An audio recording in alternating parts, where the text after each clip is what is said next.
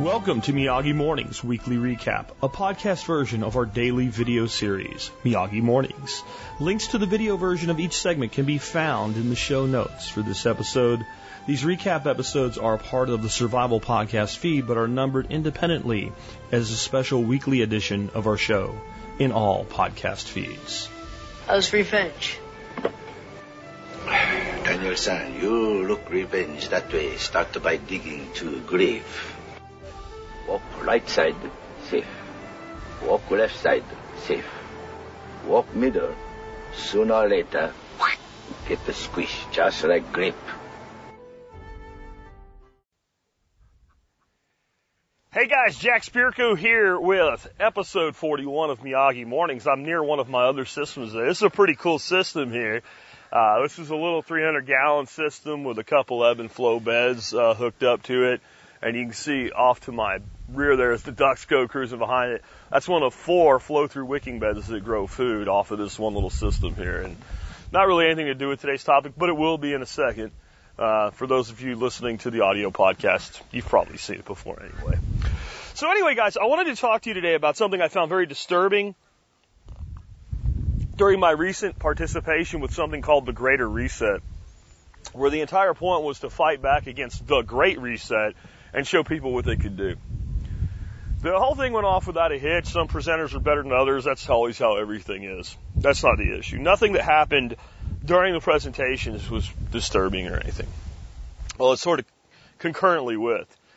It was monitoring some of the chat going on by the audience. Over 12,000 people registered for it. I thought, wow, this is great, man. This is 12,000 people who are like, screw you, I'm going to live my life on my terms. And I'm sure most of those people are that way. That's why they showed up. But the sheer number of defeatists that were there, well, we're never going back to the old normal. We're stuck with the new normal, and we need to figure out how to live with it. Don't even get me started on the freaking militant vegans. And just so you understand, I use the term militant vegan for a reason. There's vegans I have no problems with. Militant vegans that have to tell you about why you're wrong or whatever, I got no time for. But that was a different thing. It was the defeatism. The new normal is going to be here forever. There's nothing we can do about it. Then what are you doing here? Why are you part of a group of people pushing back against this bullshit, right? Or learn to make the best of your suffering. You know what? I think there's value in knowing how to suffer, but you don't make the best of your suffering. You counteract and fight back against suffering. You can sit there and wallow around and go, yeah, I'm learning from my suffering. You can say, you know what? Screw this shit. And this is my point today. I don't want the new normal. And I've refused to accept it. The new normal does not affect my life. In minor ways, like, you know, should I take a vacation too? Oh, no, they have lockdowns. They're screwed. I'll go somewhere else. But my day-to-day life is unaffected. But you know what else I don't want? Whatever the fuck it was, I don't want the old normal either. And I haven't had the normal, whatever's normal for people, I haven't had for over a decade. And I don't want it. I want this, what I have behind me. My life on my terms, my way. My animals, my systems that grow food, my little piece of land, which for some of you, but you're all rich and have a giant farm. I have a 3-acre piece of rock. If you can't get at least what I have, you're not trying hard enough. But let's try to stay on point today, Jack. Let's not go too rant on a Monday. I don't want your shitty normal, whatever that is. Normal is what society has dictated that your life shall be at the moment. So the new normal is just the next version of the same bullshit. And when I was explaining, like, my life really hasn't changed, why don't you worry about the suffering people, Jack? What about all the people suffering? You live in a bubble. You live in a bubble. You need to look outside of your bubble. What you call a bubble, I call lifestyle design. If it's a bubble, I built it. And my message isn't, oh, look how smart I am. I-R smart, S-M-R-T, like Homer Simpson, right? No. My message is, I'm not that special. I'm not that great. I'm really not. I'm not even that smart. I just did something a lot of people seem to no longer have the frickin' balls to do. I made a decision for myself in my life to live my life on my own terms. You can do that too. It's not really that hard. You just have to decide, you know what? I see what y'all are doing. Y'all go ahead and do that. See, and as someone that believes in liberty, if you want to cower and you want to drive around in your car alone with 3 masks on, I'll make fun of you. I'll mock you. I think you're a moron. but I will defend to the death your right to be an idiot as long as you do not try to force me to do the same thing. And when you try to force me to do stupid shit like that, you know what I do? I just don't do it. Well, we'll make you. Go ahead, try. You see how much confidence that comes out with? You know why? Because I freaking mean it when I say it. This is my way of life. And if I can't live my life on my terms, I'll die defending it. Do you notice I didn't blink when I said that? You notice I didn't stutter when I said that? Do you know why? Because I fucking mean it. That's why. You guys can go out and you can be pussies if you want to. You can cower if you want to.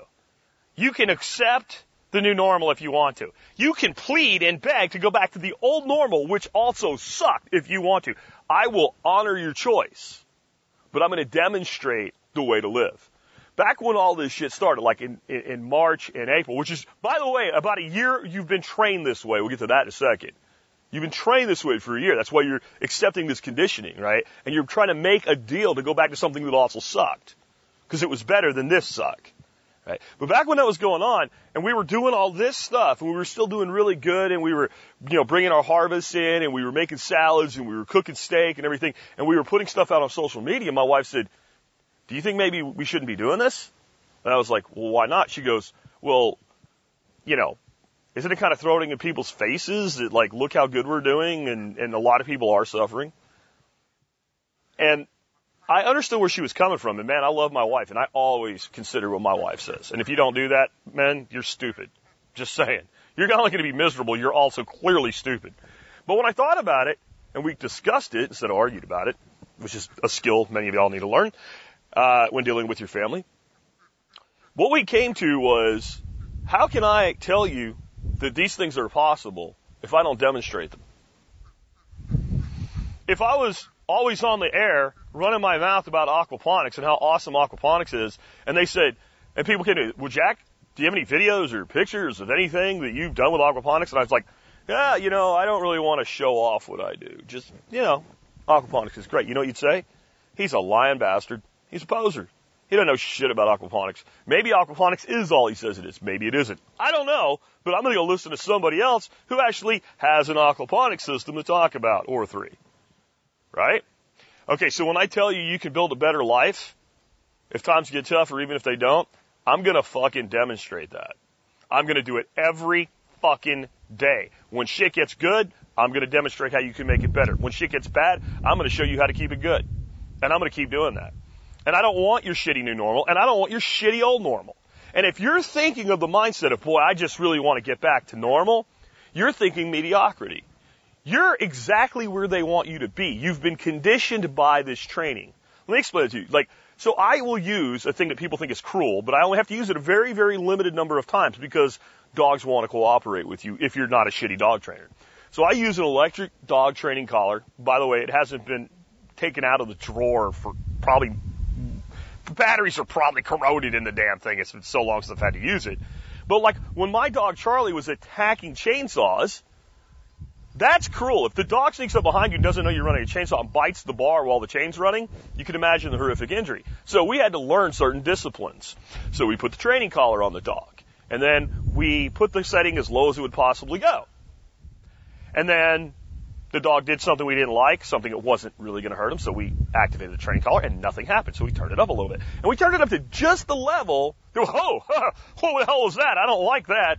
And then we used it probably less than half a dozen times. What we used more often was a little vibrate. Like a pager on the dog's neck. And the dog's like, oh yeah, I remember that. So he don't want me to do that. Okay, I'm not going to do that, right? And we got to the point where I could literally, because he understood that there was a remote to it, I could hold up my cell phone and go, hey dude, hey, oh yeah, okay. And he knows full well he's not wearing the collar. At that point, he's been conditioned to see me as a pack leader and realize I'm telling you not to do a thing. And now I can just go, dude, don't do that. I mean, seriously, when I train my dogs, I'm like, no, harsh, right? But I've got my dog trained to the point, dude, don't do that. Oh, okay. All right. That's training. That's fine for a dog. A dog is a domesticated animal. You are not supposed to be a fucking domesticated animal. Do you understand that? And do you understand the goal of the people that run this fucking world is to make you a domesticated animal? That's their stated goal. They don't say it that way, but go read what they want. They want you to live on livestock feed. They want to put you on a universal basic income, which is barely enough to survive, and then say you're screwed. You better be good or we'll turn it off. Look at the way we domesticate animals. Let's say we had some wild pigs living out in the woods behind me. By the way, there are some. And I want to domesticate them. You know what I do? I steal the babies from their mother. I feed them from a bottle. I confine them, and I train them that I am the source of everything. And once they believe that, they're as tame as a dog. That fast. You know where the pig has it over on us? If I open the fence, those pigs will find the hole, they'll get out, and in one generation they'll go back to feral. The pig is more wild. The domesticated pink pig that we have kept in a pigsty for hundreds of years is more wild than the average person is right now. Your fucking cat is more wild than you are right now. That's a crime. What I'm doing may look very domestic, right? Because, hey, look at the way he lives. Bees build pretty sophisticated structures. Lots of animals build pretty sophisticated structures. They're wild. This, using the intellect that a human has, is a great way to live, so I've constructed it for myself. That's independent decision-making. That's not being domesticated. The old normal is just another phase of domestication. All you're saying is, moo, ba, oink. I don't like this new domestication. I want to go back to the old style. It's not a bubble. It's lifestyle design.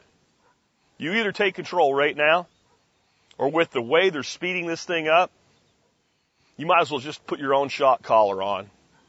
Just go be their bitch. I've got no time in my life for defeatist language anymore. We're too deep into this now. I'm a leader.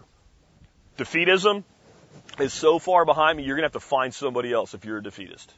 I mean, literally, you're going to have to go hunt down somebody who's got enough of their shit together to be a decent leader who will still entertain defeatism at this point. Because all of us who are really doing the shit we've been teaching for so long, we left that shit behind.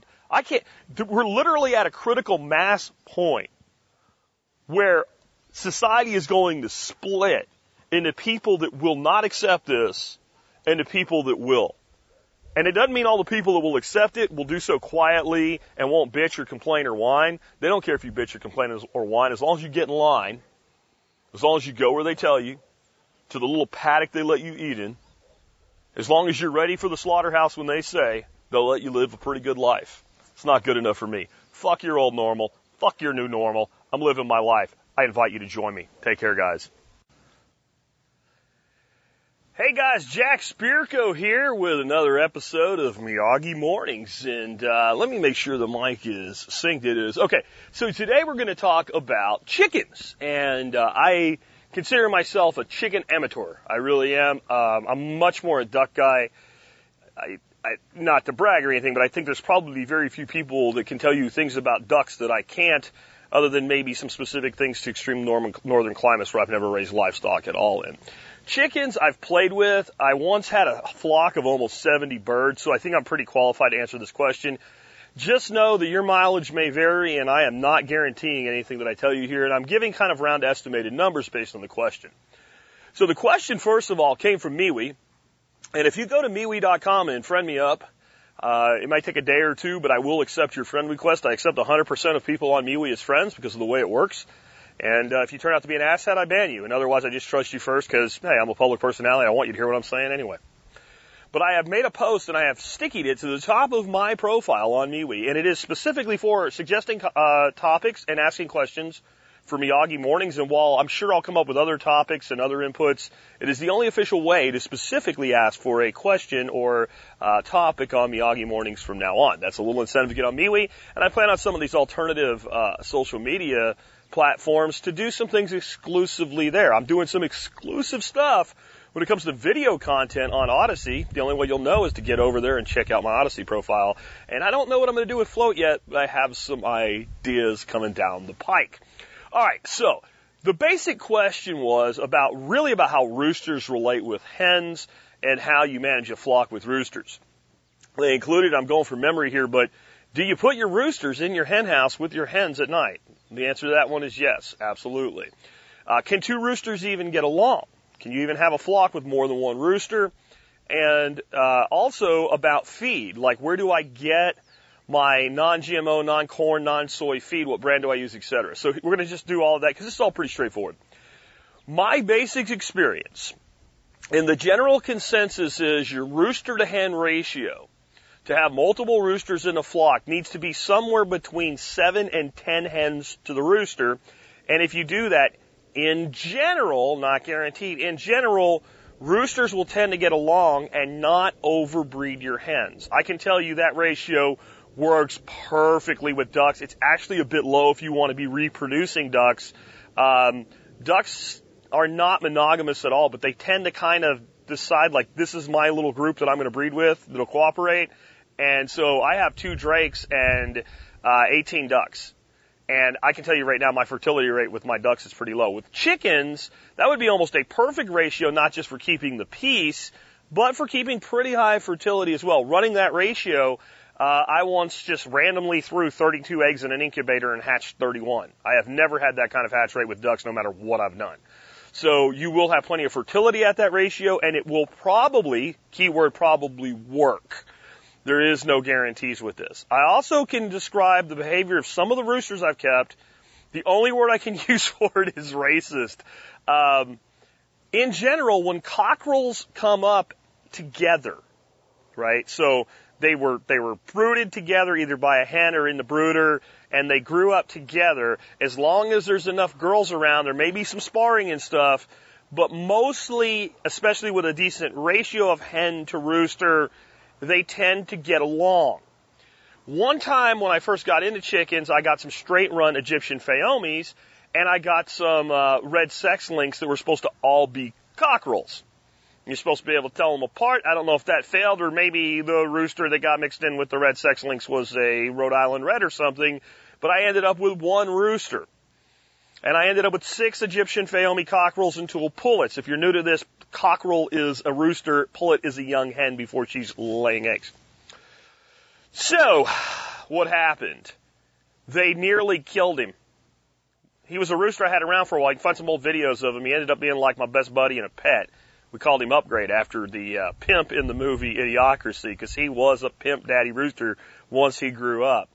But he disappeared for a couple of days, and I hadn't yet figured out that he was a rooster, but the Egyptian Fayomis did, and he actually somehow managed to get in the floor of the chicken coop. My wife came in and said she heard a chicken under the coop. I thought she was nuts, but I always also, like I said yesterday, learned to trust my wife. I went out there and I could hear him under there.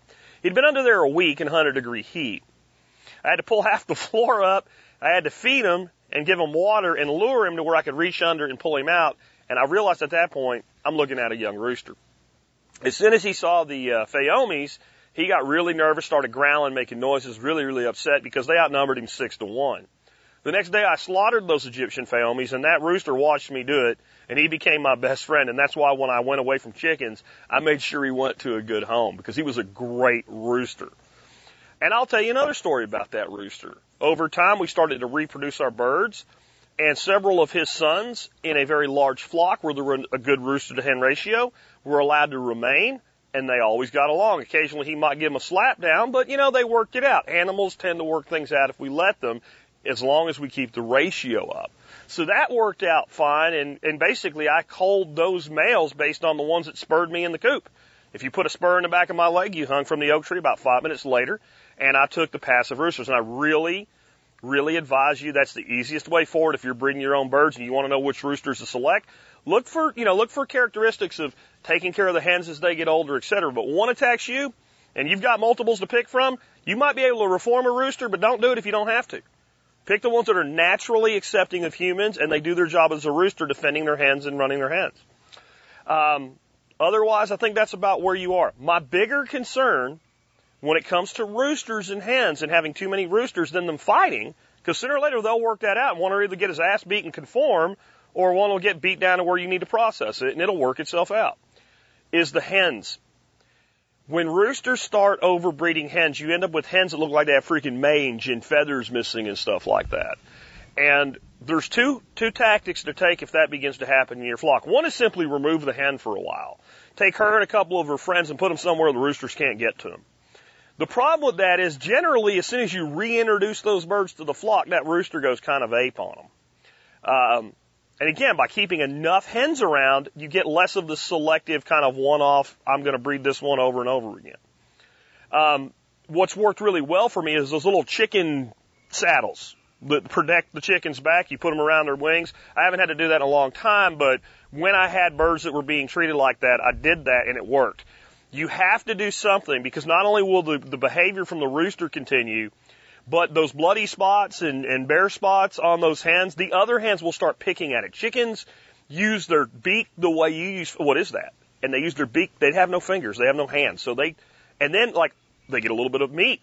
And no matter what the marketing tells you, chickens are carnivorous, man. Well, they're omnivorous, but they like meat. You want to see chickens go crazy, give them some meat. They go nuts. They will strip a bone to where the dog walks up to it, looks at it and goes, well, there's nothing there for me anymore. So it's not good. It leads to freaking zombie chicken behavior. So you've got to cover it and you've got to protect that bird. If you do that, most of the time you'll be all right. And there are times when you just say, like, this bird, whether it's a cockerel that's too aggressive or whether it's a hen that's just getting beat up, it's time to cull that bird out, put her in the stew pot, put him in the stew pot, and move on.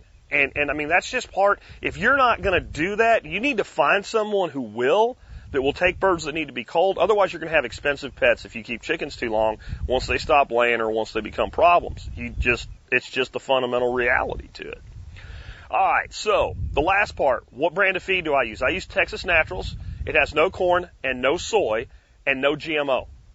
It primarily gets its protein from peanut meal and fish meal, and the birds love it. It's also getting harder and harder to source because my main source stopped carrying it. It was a place called Russell Feeds.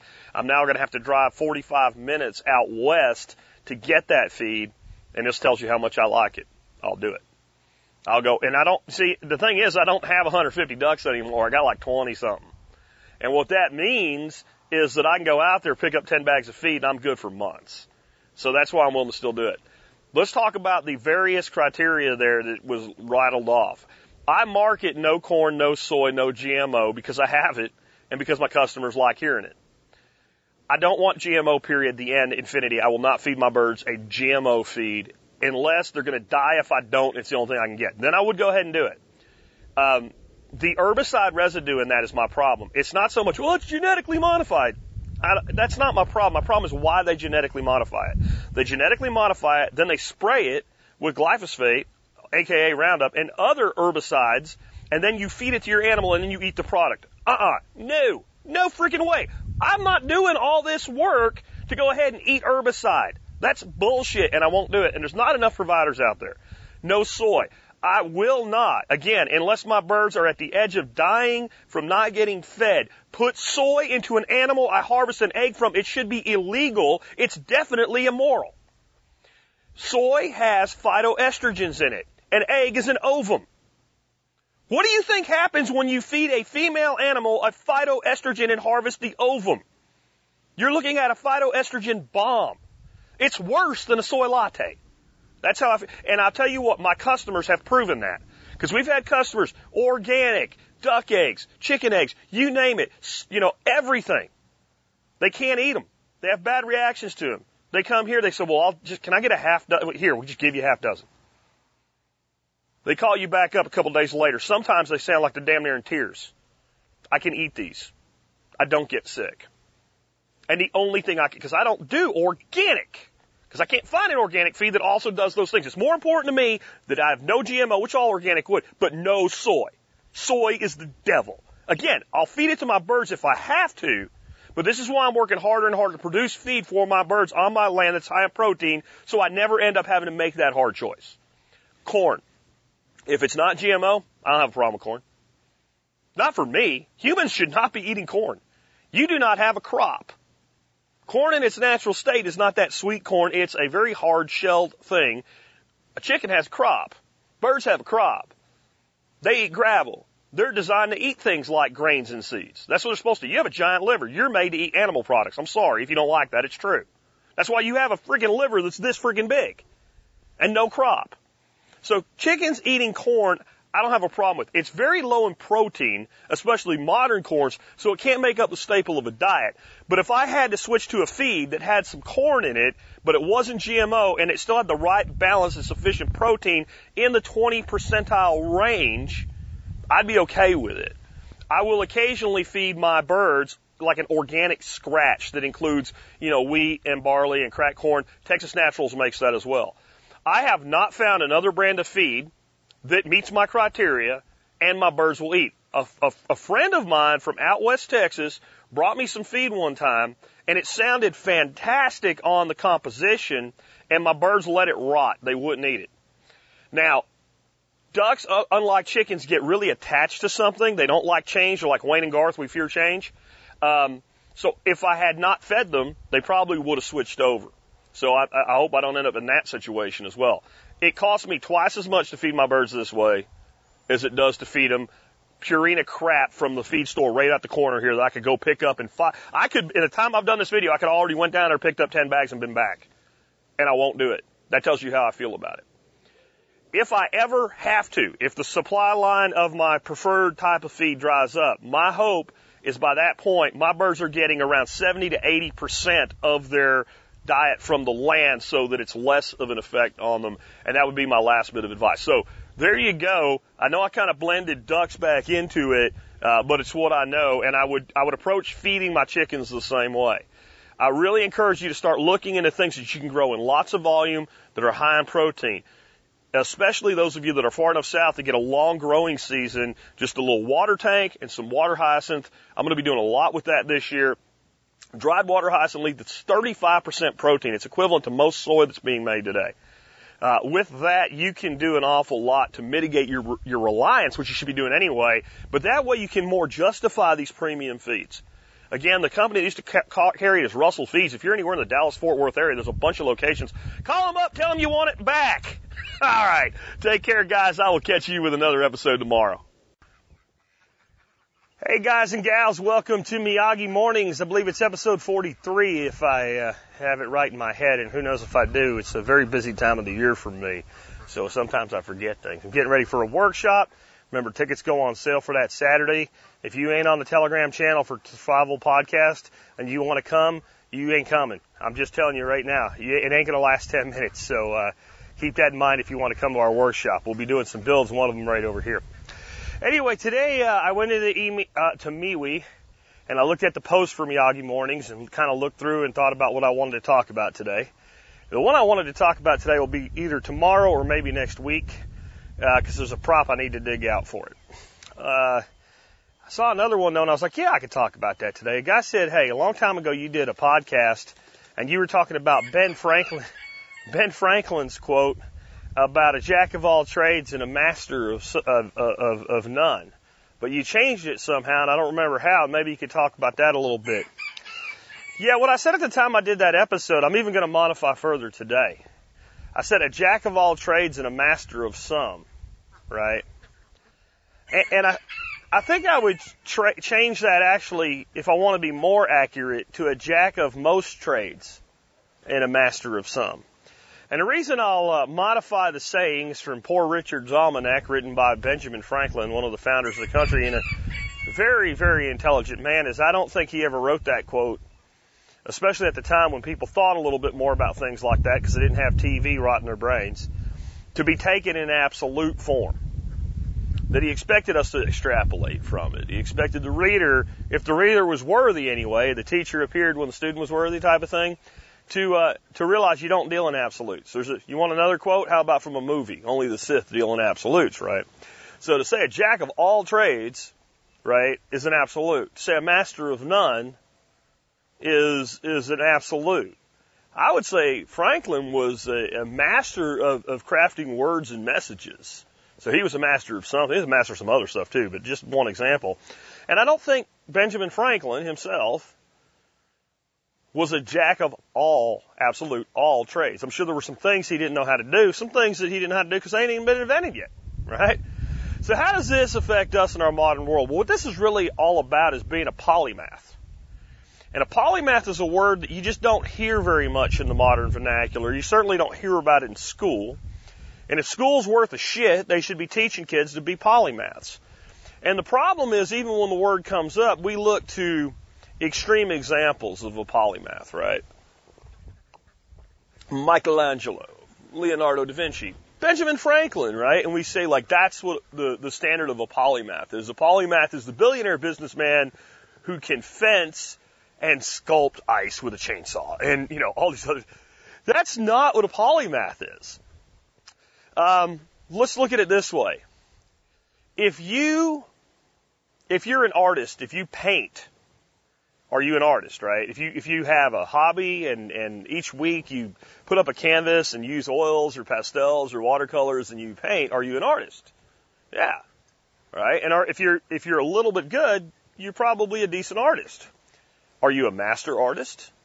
So you're defying the quote's own point if you only equate polymath with this extreme mastery, right?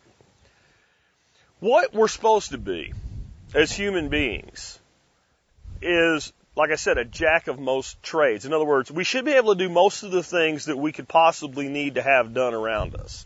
Even if we choose not to do them, even if we hire them out, we should understand how to do it. See, this is why, I go with my son to get his brakes fixed on his car when he didn't take care of the maintenance like he was supposed to. And they want to charge him $2,600 for fixing the problem on a car that was at the time worth about $3,000. That's stupid. You ask a few questions, make a few statements, the next thing you know, they're doing the job for $250, and that's going to keep the car running safely for the next few months until he trades it up to another car. That's because I understand how fucking brakes work. I understand what a rotor is, and I understand fucking economics. And the guy that was doing that was a prick. But he was also a prick that was trained specifically to do what he was doing, and he thinks he's helping, but he's not, right? He's like, I remember that conversation. I can't guarantee there might not be a squeak or a squeal if we do it that. Shut the fuck up and get it done. Okay? I'm not putting $2,600 into a car that's worth maybe $3,000 if we put the work into it. And it's worth about the same amount of money if we don't. That's stupid. See, but by understanding basics of mechanics, now I was a mechanic in the military, but it wouldn't have mattered. Had I never been a mechanic in the military, just growing up doing shade tree mechanic work and fixing my own damn car like you did back in the 80s, I would have known the same thing. My son should have known that, but he didn't take much of an interest when I tried to teach him. And it ain't his fault, and it ain't my fault. It was before I discovered homeschooling and what have you, and I didn't really understand what was being done to him. And it's something he'll fight that for the rest of his life, just like I will, because I went to the state school. They're worse now. We don't learn to be generalists in our education system. We get indoctrinated, we get trained, we get put on a course, and then we're told to specialize from there. That's what university is, specialization. Now, most people are specializing in total bullshit today, but, there are people that go on and become engineers or they become doctors, or they become attorneys, or they go and specialize into something that actually is meaningful, and they can do that really well.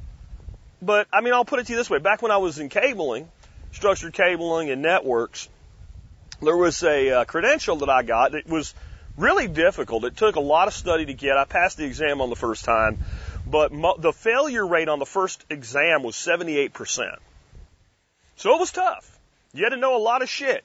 But I'll tell you what, I knew a lot of RCDDs in my time, which, by the way, if you care, is Registered Communications Distribution Designer, that she could have said, here's a print, here's a box of cable, here's a bucket of jacks, here's a punch-down tool, go fucking install this. And they couldn't have done it.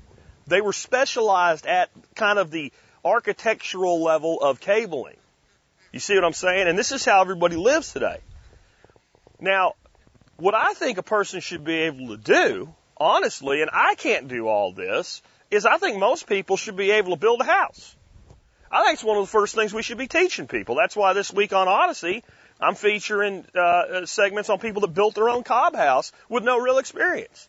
Don't you think that makes sense? The first family I featured this week, their kids are being homeschooled, and I can just see people going, boy, are they really going to learn the life skills they need? Because they're studying this little area in the house. And you realize you listen to what they're learning. They're learning basic academics. They're learning mathematics. They're learning to read and write. They're learning to do research. They're learning all that stuff too. But these girls that are like this big probably know more about how to build a house than I do. And I'm not a bad carpenter. So when they're this big and they're 18 years old and they have a fundamental understanding of how their parents managed their economics, built their house, raise livestock, and grow food, you have two little girls that are going to be young women that can go out and acquire a small piece of land, build their own house, maintain their own house, build all the systems in their own house without necessity of the grid, grow their own food, engage in commerce with their neighbors. Now you tell me school does jack diddly fuck all that compares to that alone. Plus these kids are learning every bit as much of the meaningful academics that any kid's learning going to school. My grandson's in there my grandson's out at his PE class playing basketball with his sister right now because he's already done with his fucking work and it ain't even 10 o'clock in the morning. So what the fuck was the school system doing with him for 9 fucking hours a day? They were programming him. And that's why we don't have jacks of most trades and masters of some anymore. We have complete fuck all useless people in society. They can't do anything except stamp something or hit print on something or something like that, right? You give them a job, you train them in that one little limited capacity, and maybe they can function through it half-assed. And how many of you worked with people that you're like, why is this fucking person even here? Like, it would actually be less work for me if they would just fire him. I've worked in jobs where I'm like, you know what, you could fire these two people, let me absorb their responsibilities, pay half their wages, I'll do a better job, you'll make more money, and so will I. Right? That's how bad it's become. My grandfather, I remember him, we're out in the middle of a fucking river. I mean, like, it's a mile-wide section of the Susquehanna River. And the water's moving pretty good. We're in a little John boat anchored with a goddamn rock. Okay? A rope tied to a rock, anchoring us in an eddy where it won't blow us down the river. He goes to fire the motor up, and he goes, next thing I know, he's got the cover off. The only tool he had was a pocket knife and a screwdriver. And in about 10 minutes, he had the rope wrapped around it with the cover off, and it ran like shit, but it got us to shore. You know what most people would be doing today? Picking their cell phone up and calling a fucking Coast Guard to get them out of a river they could have walked to shore from. Because we can't do shit as a society anymore. And you know what? It is a disgrace. And I'm going to tell you why it's a disgrace. You're either watching this on Odyssey or YouTube right now. Guess what? Anything you want to fucking know, right up there is a search bar. Stick that shit in there and there'll be somebody that tells you how to do it. We have never had more people teaching hard skills in the history of humanity, and we've never had more people that can't do a fucking thing at the same time. Your great-grandfather right now, if he was dropped in here at about 45 years of age, at the prime of his life, and understood what was going on, would start kicking your ass out the fucking door and saying, get some shit done. You should be able to run a goddamn business. You should be able to do commerce, right? You should be able to figure out how to value. If something breaks, you should have some idea how to fix it. If you use something to rely on something, you don't know how it works, you are wrong. I'm sorry. I didn't expect this to turn into a rant, but when I think about the dumbing down of society today, it abhors me. We live in the most information-rich time in the history of humanity. What you have access to, right? Think about the Library of Alexandria being burned and all the knowledge lost. The knowledge that's at your fingertips with a fucking $199 Chromebook and jumping on somebody's Wi-Fi that's too stupid to secure with a password exceeds the entire Library of Alexandria. You gotta be kidding me. America can't do shit. It's okay to be a master of some things too. It's okay to specialize in some things, but not to the exclusion of everything else in our world. And I want to end with this. Do you know what a master is? A master is someone who knows a lot of shit about a thing and can do it better than most people who are good at it and knows he doesn't know the square root of fuck all about it. If someone thinks they know everything or almost everything about a subject, they're a master of shit. I'll tell you that right now. The person that refers to themselves a master is no master. True masters shy away from terms like that. They shy away from accolades because they become so good at what they do. They've learned so much about what they do, they finally learn what they don't know. And it builds humility in them. You need a few things in your life that you aspire to become that with, and you need a generalized knowledge to be able to do the things that are most necessary to support yourself and your family. That is a jack of most trades and a master of some. Remember, only the Sith deal in absolutes. With that, it's been Jack Spirko with another episode of Miyagi Mornings. Hey guys, welcome to Miyagi Mornings, episode 44. And it is a Thursday morning, and hopefully it won't be too windy and mess up the audio quality in today's episode. I'm trying to enjoy my time outside. Even though we're going to have gusting winds over 30 miles an hour today, it's going to be pretty warm. It's going to be okay through the weekend. And then, yeah, that Arctic blast that's fixing to knock you guys up in the Midwest down to like negative 20 degrees, it's going to get here, and we're going to be around positive 20 degrees. It's cold for Dallas, Fort Worth area of Texas. It's not cold for ducks, but it is cold for chickens and baby chickens. So we got a dead-gone chicken incubating eggs in the middle of this. Just a little update on the farmstead.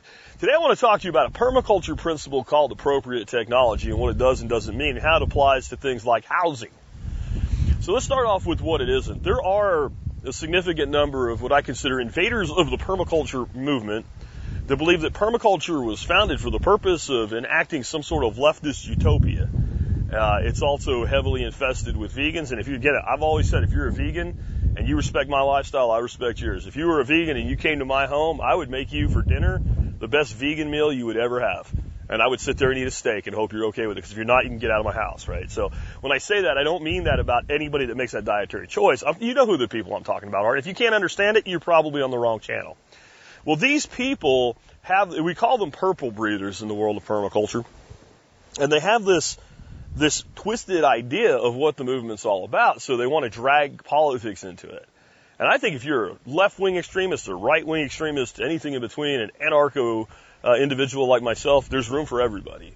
But you can't change the technology, you can't change the design science, and that's what this is really all about. So the reason I bring that up, there's people that think appropriate technology would mean something like we shouldn't use machinery or mechanization or automation or anything that eliminates jobs, because the appropriate technology gives people who need a job a job. I don't know where you get that from. Appropriate technology means what do you have available, what are you trying to do within the limits of what you have available, and when do you go to, let's say, an outside input in a situation where we're talking about housing anyway.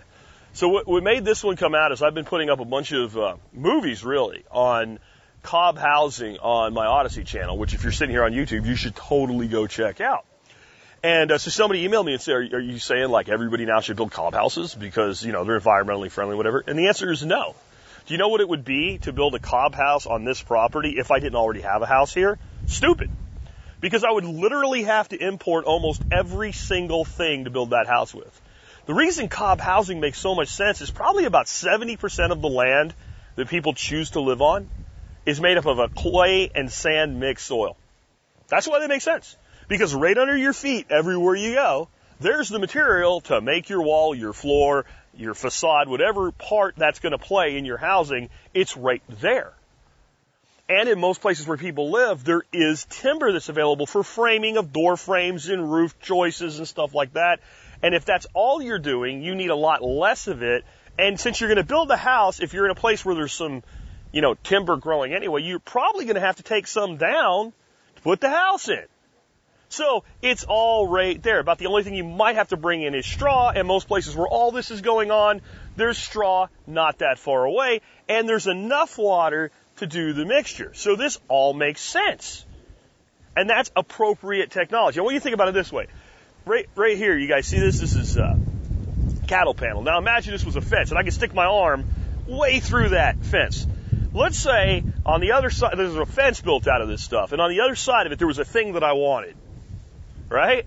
Because we got to understand what technology means. It means putting things together that wouldn't happen all by themselves with the intention of making something else happen. That's the way we're looking at technology here. And I wanted that thing, and I could almost reach it. Like, I'm like, just barely, you're doing little creepy fingers, and God, if I could just stretch one more inch. And I look down next to me, and there's a stick. But I think, you know what, self? Last night I saw an infomercial for a grabber to get stuff down from high places. It's made in China, and it probably lasts about 2 months of use before it falls the hell apart. But if I order now, I can get 2 for the price of 1. Just pay a separate shipping fee, whatever that means, right?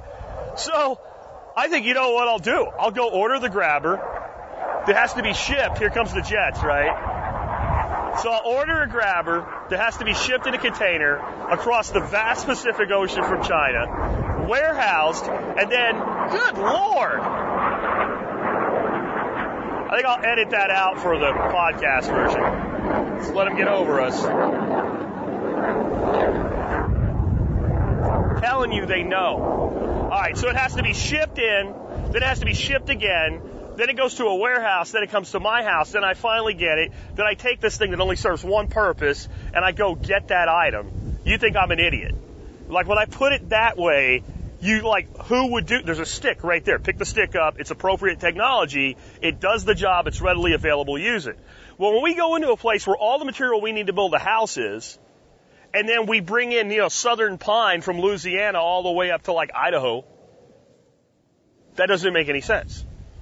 And it doesn't make sense all of a sudden just because it's some eco-friendly housing.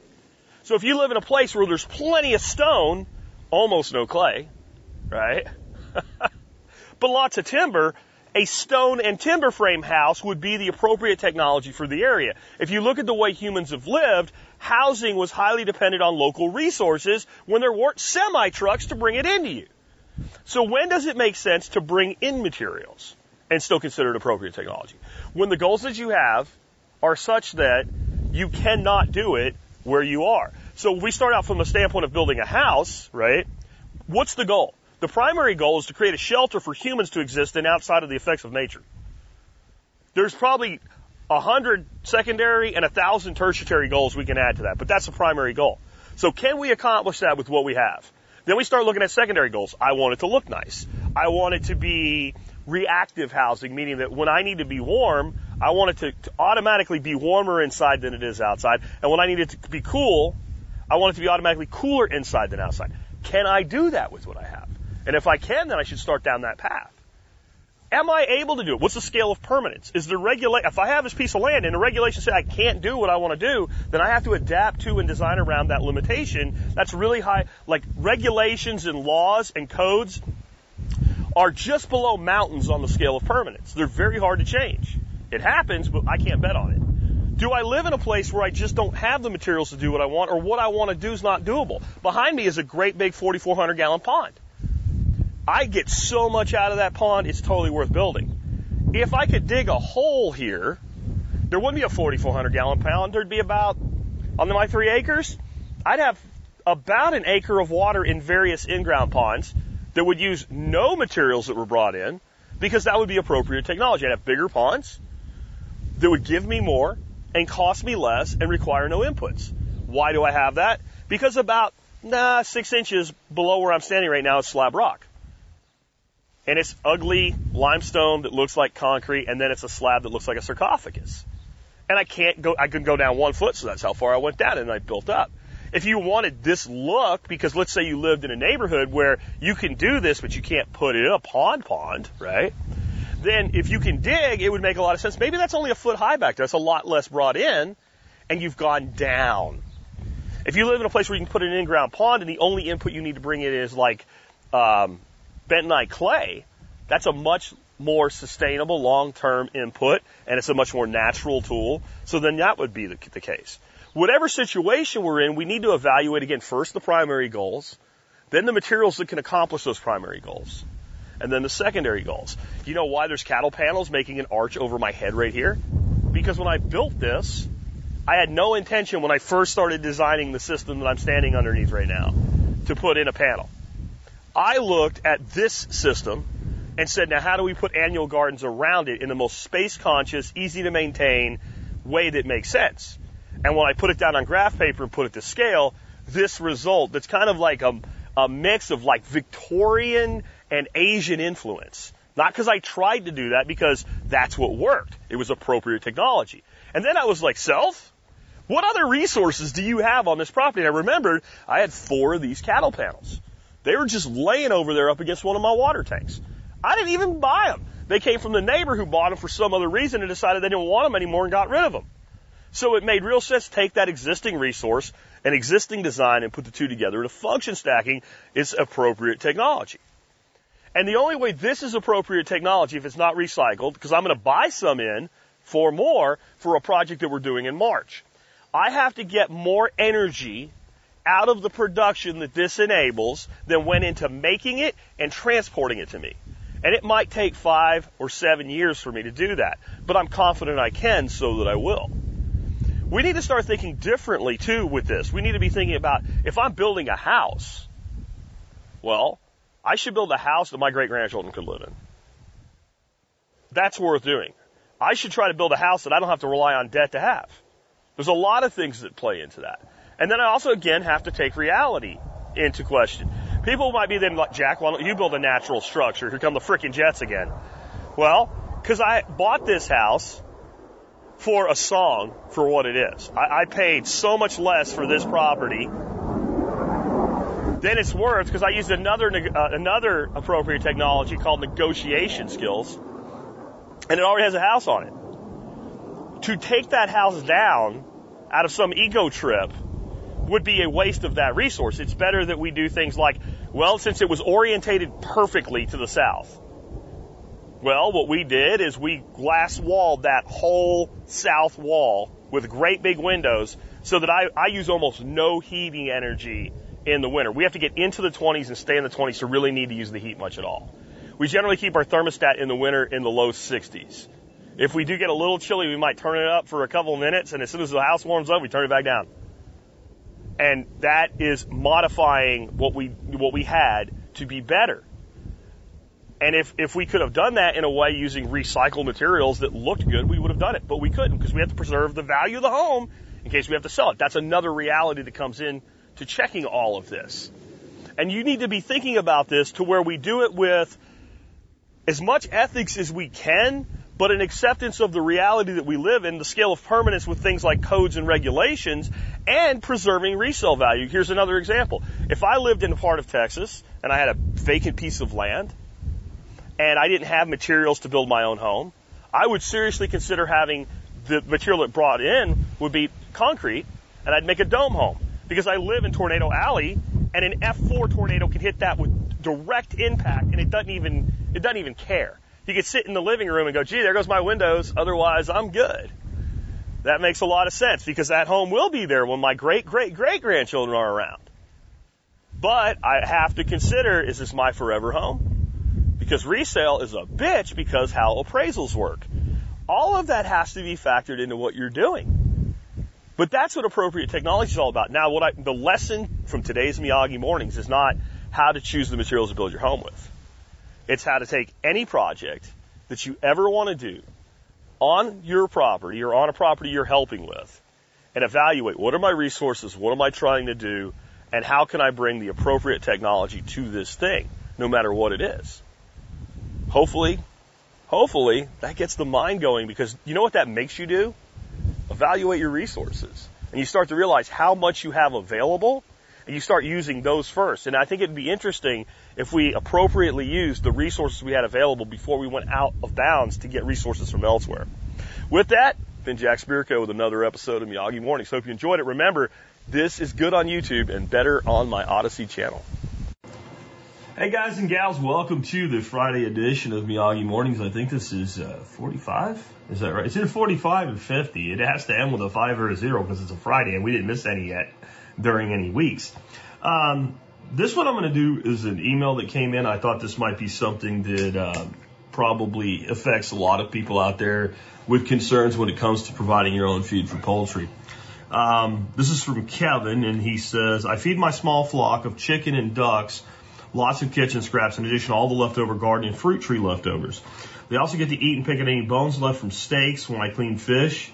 I also feed them old bait, fish carcasses, and crab shells. To put this in perspective, I did throw 2 15-pound black drum to the birds, frozen and cut into thirds over a few weeks. Dogs wouldn't eat the fish, but the chickens loved it. I'm going to pause there a second.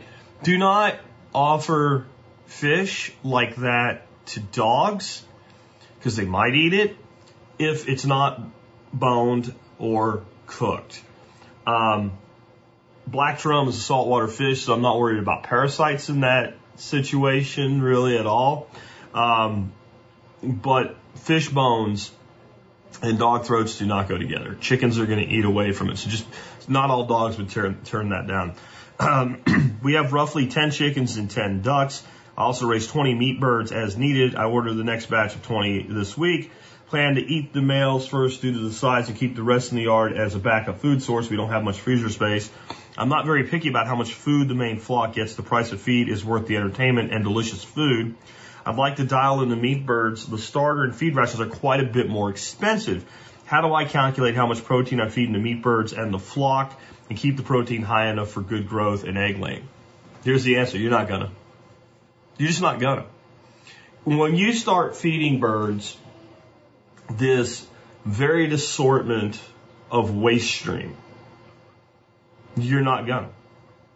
The only way to do it would literally be to weigh everything that goes into the feed, get the best estimate of the protein counts of all of it, measure the utilization of the amalgamated feed, right? So it would have to be weighed before and after, and then calculate that as the best estimate.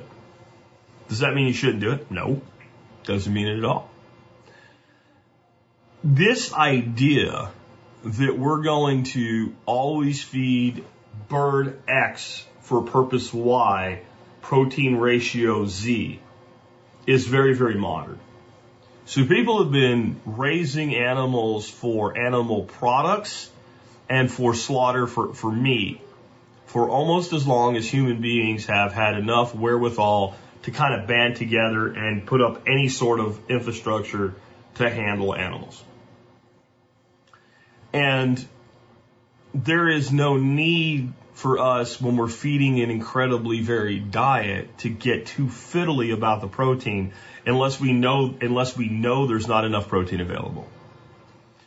I've said this week when I did a show about chickens on the podcast. We look at birds and we think they're stupid. And let's be honest, we're talking about an animal with, at best, an actual pea brain. Like, we're not talking about a higher organism. Like, the difference in the intelligence level between, let's say, a chicken and a dog is astronomical. But they're not stupid. They know what they know well. And they're designed to be survivors. And as long as you're making sure there's enough protein available, they'll eat the protein they need. And they'll probably end up a lot healthier doing it that way than, we're going to use, because this is a meat bird grow out 22% protein feed. I am big on making sure that the feed that has that ratio is available to them. And the way I know that I'm doing my job is the less of it they eat, the better the job I'm doing. So since this individual, and I'm not sure if he's doing this 100% free range, or maybe he's tractoring or paddocking the meat birds. I'm not sure which one it is. But either way, these birds are out. They're scratching the ground. They're eating insects, right? Right there, you're going to get the protein up. If you want to kind of push it over, get a big giant bag of something like mealworms or black soldier fly larvae and throw a small handful, let's say per dozen birds, a half a handful a day. Add it in as a kicker. You're feeding fish waste, and people are, oh my God! And then they'll go buy organic freaking chicken feed, and you look at like the first, second, or third ingredient is what? Fish meal. I don't have a problem with that. Just, keep it away from the dogs. I've had dogs eat whole live fish before. My dog Charlie, I took him fishing one time and I caught a golden shiner about that big, and it, they have a soft mouth, and it flipped off the thing, and he grabbed it and it was crunch, and he took off, and I'm like, so they'll probably be okay. When I think about the structure of fish bones and dog throats, I'm not a fan of maybe taking that approach. I also would be a little bit leery of feeding raw fish waste to any animal under my care if it was a freshwater fish. There's probably a lot less parasitic risk to a chicken than to a human with that. We have a different physiology and different digestive system, etc. But if I were going to do this with freshwater fish waste, I would just get a big strainer basket and a big pot with a propane burner, and I would just put them in boiling water, even just a minute. That's going to bring the temperature up to where those parasites can't. You had to boil rolling water 10 minutes to make. No, you don't. No, you don't. I'm not even going to get into that today. That's just some bullshit somebody wrote down and people repeated. That's complete crap. You know how long you got to boil water to make it safe to drink? 0 seconds. By the time your water gets hot enough to boil, it's already pasteurized. I'm not going to go into that today. But same theory, like you give it a shock of that high heat, just let's kick off any of the parasites, and then go ahead and feed that to your birds. And that's what I do. Like when I have fish waste that I want to give my chickens, I just take a strainer and boil it for a couple of minutes and then let it cool and give it to them. And you're right, they'll process it well. And I put that right into my composting system, and so it looks like somebody sat down with like toothpicks, tweezers, and a microscope. They pick, and there's nothing but bones. It looks like something that belongs in a museum when they're done with it. And then you just kind of turn that into the compost, and that breaks down with the composting process, and it's fantastic. With meat birds, I would not try to go feed free. I just wouldn't. I would again, and this is why I talked about this yesterday with guarding, but in so many ways, record keeping is so important. When you're feeding, you can actually do what I said. That's why it gets used in warehouse, style, CAFOs and stuff like that, because they can. And that way they can actually dial in that protein to the exact requirement. And remember, that's the minimum requirement that the animal needs to grow out in 8 to 12 weeks so they can process it. That's what that means in their world. And it may not be the healthiest for them. They may be better off on a little less and taking you a little longer to get there. I find people that do pastured poultry, even that use Cornish crosses, that don't try to give them 100% of feed from feed, that actually do put them out there, they get a lot less like leg breaks and things like that that breed is particularly famous for. You're in a different world here. You're not like if you go an extra week before your cockerels out of that meat run are big enough to harvest, it doesn't put you out of business or something like that. So don't try to go completely away from the feed. Get the feed with the protein requirement that they need, and then start looking at feed utilization. And so the metric, for instance, because I'm more experienced with ducks than I am with chickens, the metric for ducks, and specifically some of the breeds that I raise, to be healthy, happy, energetic, going on about their business and producing eggs, is 0.4 pounds per duck per day. And if you have even 20 ducks, right, that adds up. You go through a 50-pound bag pretty quick at that rate. When I was doing a large commercial flock and I had to make money, went for 0.25 pounds of food per duck per day. Right now, when I look at the utilization, I'm down to about 0.2. So about half of what's required. That means without getting complicated in this, between all the other scraps and things they get and all their foraging, they're getting about half their diet from that. And that number goes lower at certain times of the year. And that's going to be right when protein's at its peak. So they're only going to get so much protein from vegetative matter. They get most of their protein because they're predators. The chickens are as well. And if you don't think they are, let them out and watch. So in the summer, when the grasshoppers peak, I'm down to a utilization of feed right now of like 0.1 to 0.15, depending on how it fluctuates.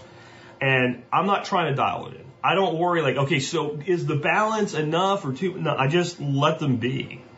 So just make sure, like, look at it like managing bees. You feed bees because you don't know that they're getting enough from the land, but you only feed them as much as they take. And you let them go out and work. And the more there is to work, the less you feed. Same thing. Again, folks, we've been doing this a long time. Don't sweat it. I've asked Jeff Lawton to get back to me. He has a video called Chicken Tractor on Steroids. If y'all want to check and see if you can find it, let me know about it. If you can find a copy of it. I didn't have time to look today. But this is where he built a chicken tractor compost system that kind of went around his gardens. And he fed his chickens 100% from a waste stream. No grain, no chicken feed. And they took a couple of weeks to kind of like accept it and get on with it. But in the end, they ended up producing great quality eggs, etc. Now, I don't think if you lock those birds up in a place without a lot of insect activity and things like that, without access to the ground, you can do that and have them be healthy. I don't think that's the case. But if they can go out and forage, even tractored, if the tractor gets moved enough and they're working the ground and they're eating beetle grubs and stuff like that, this is not as complicated as you've been led to believe. My last analogy, because I love analogies to help people understand things. when I was a kid, and you were, reading hunting magazines and stuff like that, you would read articles about this new rifle. And it would be like, well, that comes in 308, 3006, 270, whatever. That's all, like, here's your caliber options. And no one was like, oh, gee, I wonder if a 270 is good enough to kill a deer with. And you might hear a little bit about new ammunition lines and stuff like that, but mostly it was just, hey, here's how to hunt. You open a magazine today about hunting, and, you have all these advertisements for these super bullets and these perfect mushrooms. And, it's like the 227 Super B on steroids with a half twist of the 338 LaPlua thrown in because those deer are armor plated now, right? And because of this constant marketing push to here's the latest and greatest round from Marlin with a soft tip so it can go into a lever gun, just like your daddy killed 1 million deer with, but you need it now because the deer have Kevlar jackets. They've made people start to question the efficacy of rounds that have killed so many deer. Like if you need more than a 30-06 to shoot just about anything in North America, you are the problem, not the round, right? And it doesn't mean I don't like these hotter rounds and stuff like that, but they serve a purpose, but we don't need them, right? And that same confusion has been put into every place where we've put overloads of information and convince people that like there's some sort of horrible person if their meat chickens are getting 20 versus 22% protein or whatever. It's not the case. Those regimented feeds exist because we started putting birds into confinement and other like protein levels, right? In all these animal feeds, they exist because we confine animals. As soon as we take away the confinement, it's not that we don't have to worry about it. We just have to worry a hell of a lot less. Hope you guys enjoyed the week. I'll be back next week with another week of Miyagi Mornings. Remember, you can catch this episode and all the rest of the week's episode in audio format only, right in the Survival Podcast feed that goes out on Saturday mornings, Miyagi Mornings Weekly Recap. And if you want to contribute to Miyagi Mornings, you want to tell me what you want me to talk about. You're like, this jerk, I wish you'd talk about this instead. Get on MeWe, hook up with me, become my friend. Right at the top of my profile is a sticky post. You want to submit content? That's the place to do it. Take care, guys. Thank you for tuning into this week's episode of the Miyagi Morning Recap. Remember, I do Miyagi Mornings to create short and shareable content for your friends and family who may not be up to listening to an entire podcast. Each of these segments from today's show is only 5 to 8 minutes long and can be shared as both YouTube or Odyssey videos. Links to the video files for each segment are in today's show notes. If you want to submit a question for Miyagi Mornings, just email jack@thesurvivalpodcast.com with Miyagi Mornings in the subject line. All subjects other than politics are welcome for this special series.